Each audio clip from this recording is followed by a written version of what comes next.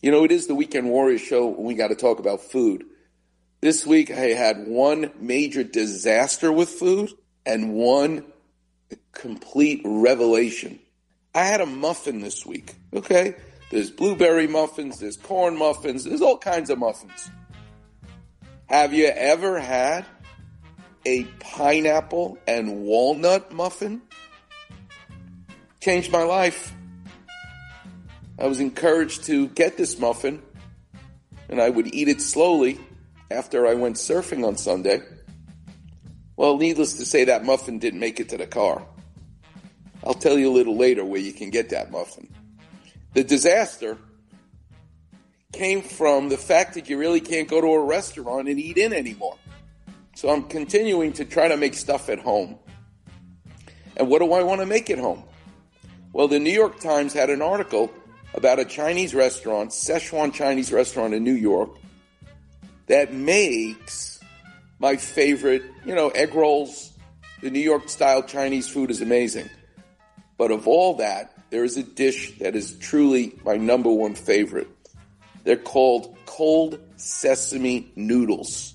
Tastes like peanut butter, but it's sesame mixed into Chinese noodles.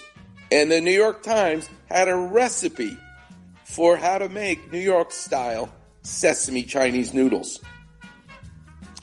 I had to ask my physician assistant, who's from Saipan, to help me get some of these ingredients, like sesame paste and the actual noodles themselves, because up until now, I thought you could just use spaghetti. Forget about it, you can't. Marco Polo, the Italian, went to China and actually learned what pasta was from the Chinese. I bet you didn't know that. Everybody thinks it comes from Italy. It comes from Italy now, but they learned about pasta, the Italians, from Marco Polo going to China. It actually started in China. But here we go again. It's just like the pecan pie disaster last week. I laid out all the ingredients that they said you should have, combined them, and guess what? It tastes terrible. It was awful.